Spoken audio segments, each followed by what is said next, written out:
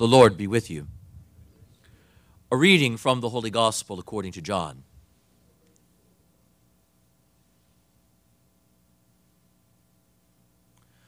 Jesus said to the Pharisees, I am going away, and you will look for me, but you will die in your sin.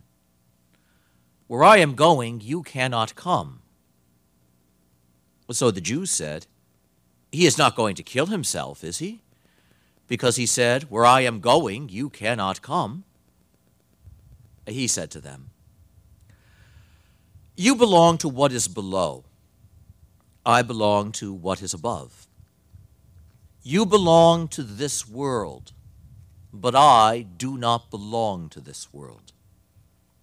That is why I told you that you will die in your sins. For if you do not believe that I am, you will die in your sins. So they said to him, Who are you? Jesus said to them, What I told you from the beginning. I have much to say about you in condemnation, but the one who sent me is true. And what I heard from him I tell the world.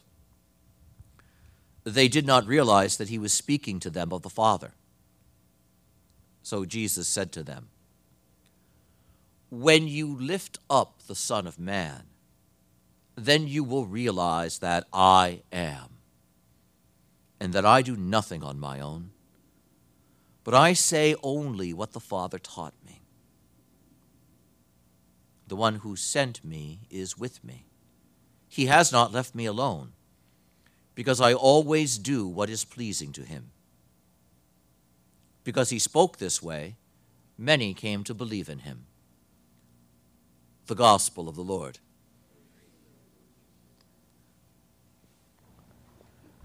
All right, be honest. How many of you thought at the end of that Gospel reading, that's exactly right, because Jesus speaks this way, my faith is stronger?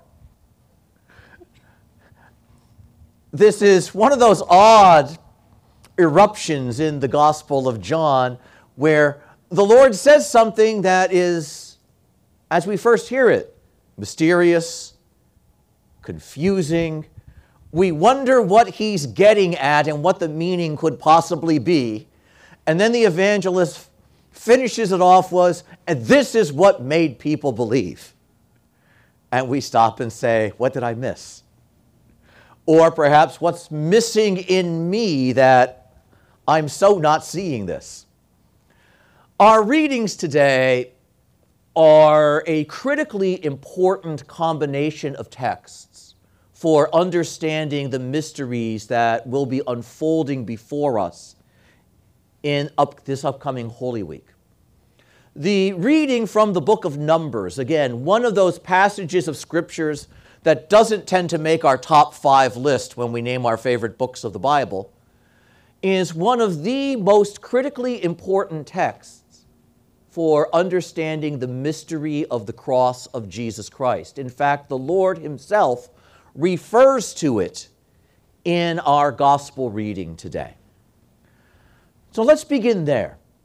In the wilderness of Kadesh, as Israel is moving toward the end of its sojourn in the desert, it's been 40 years.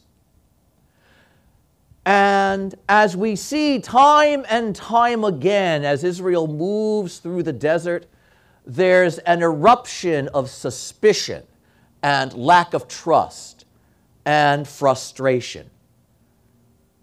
And they've done this time and time again, and one can say at least they're consistent, and so are we. And so here they are, one more time. They're exhausted. They're confused. They don't know exactly when this ends. They are in a wasteland. Nothing is growing here. And they're tired of the manna that comes down from heaven each day for them. They've gotten too used to it. It's not as special as it seemed anymore. And so in their frustration, they find themselves, as they always do, looking backwards. All of these things we've had to give up. And giving them all up, where did it get us? It got us here where nothing grows. Why did you bring us here? That we would starve. Why did you bring us here? That we would die. Why can't we get a break from this wretched food? This is not the first time they've said these things. And however often the Lord has responded in the past, still there comes that moment where they forget all of that. And all they see is the wasteland in which they find themselves. And if we're honest with and about ourselves, what we see with Israel and Moses in the desert speaks volume about the state of the human heart, and even about the spiritual movement of the heart through a time like Lent, where we lay things aside, we give things up. We begin with a certain enthusiasm, knowing we are moving toward the celebration of the victory, but there becomes that part in the middle or the back end of the season where it's a grind. And we begin thinking and counting the days to when I can have that cup of coffee again. And what we're doing is we're getting ready to give up what we've been doing. We don't put it that directly, that boldly, that nakedly, but it creeps into the heart. And there can be those moments when we're trying to grow spiritually where the result that that movement to growth produces doesn't feel good. I find myself off-center, alone, and frustrated. And here I am starving in the desert, and the Lord has His grace ready to feed me. And I'm like Israel of old that says, not manna again. Not my rosary again. Not prayer again. Really, can't we have something else? This again. It's important as we hear these passages from Scripture to recognize that they don't just speak about somebody else's failure, somebody else's unfaithfulness, somebody else's stubbornness. They speak of man's stubbornness, even with the greatest and best of things. And so it happens here that Israel turns its back again in suspicion on the Lord. He hasn't brought me to life, He's brought me to something else. And I'm going to be abandoned, and I'm going to starve here, and I'm going to die here. And all of a sudden, without anybody directly saying it, I become convinced that the Almighty's intentions are not good for me. And this is where Israel finds itself. And so to snap them out of this as they recognize the serpents come, they bite the people. The people get sick, they begin to die, and it's only then, curiously,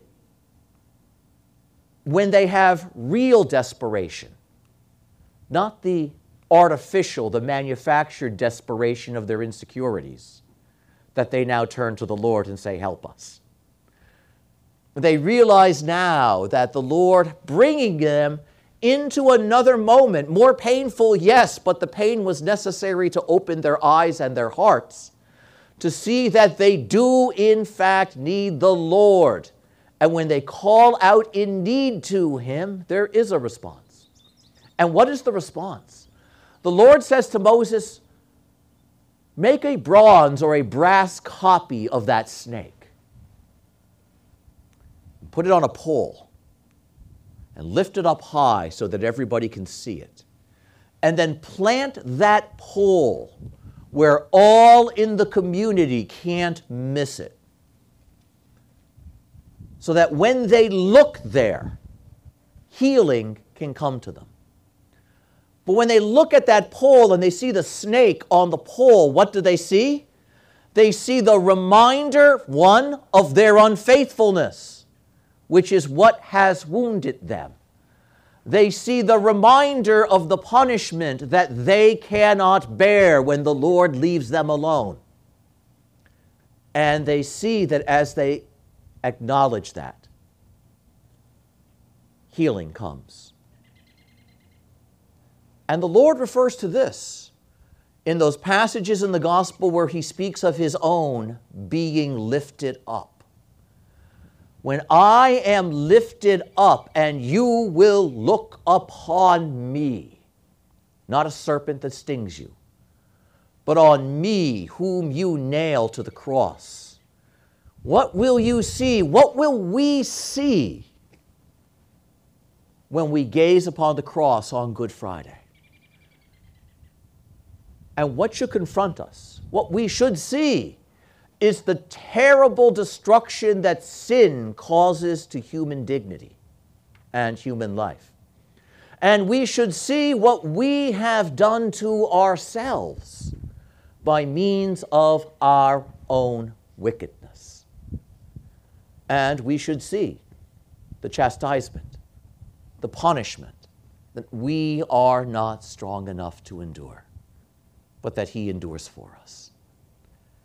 And as we see this reminder of our guilt, and we see this reminder of our weakness, and we see this reminder of how badly we have disfigured the image of God in which we have been created, we, like Israel of old, on seeing him there, can call out, and healing, and mercy, and goodness, and forgiveness can be ours. What a remarkably powerful image the Lord is setting before the Pharisees, the Jews, here in the gospel reading. But he goes even beyond that. He says, when I am lifted up, something else will be visible. You will not see those things about yourself and about the world. You will see that I am. That I am the one who spoke to Moses from the burning bush. That I am the one who pulled Israel out of Egypt with mighty hand and outstretched arm. That I am the one who brought water from the rock in the desert. That I am the source of the manna that rained down from heaven. And that I am the one who is with you and who saves you. You will see the face of the love of God in all that I bear for you.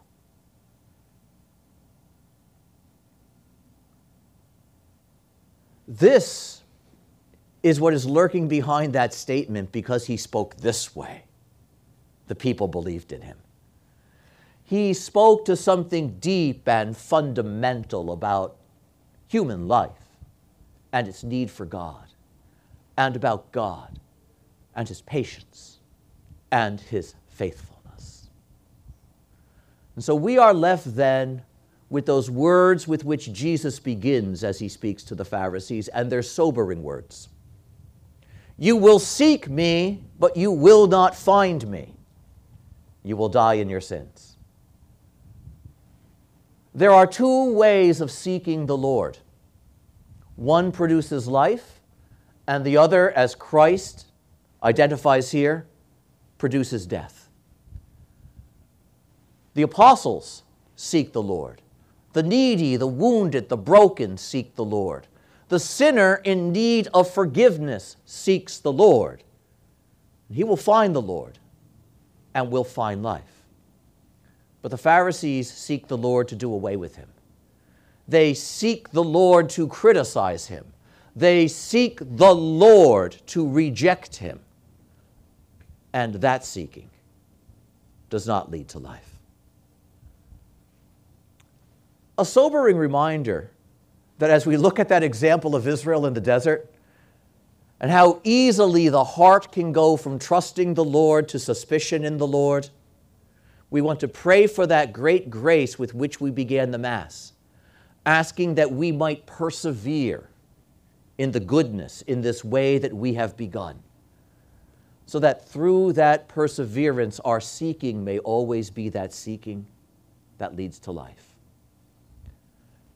And how wonderful it is that in just a couple minutes here in this place, more a garden than a desert, we come forward and we'll stretch out our hands to something greater than the manna that sustained Israel. Because the very bread of angels, he who is the bread of life, will be here. Let us not in our hearts grumble and say, oh, this again? Why this wretched food? How silly, how horrible it sounds to say that. And yet the heart is fickle. Let us then rouse our hearts to faith. Let us feast on him with joy, knowing that it is this very food that carries us through every desert the world presents. It is this food that sustains us even unto eternity itself. Amen.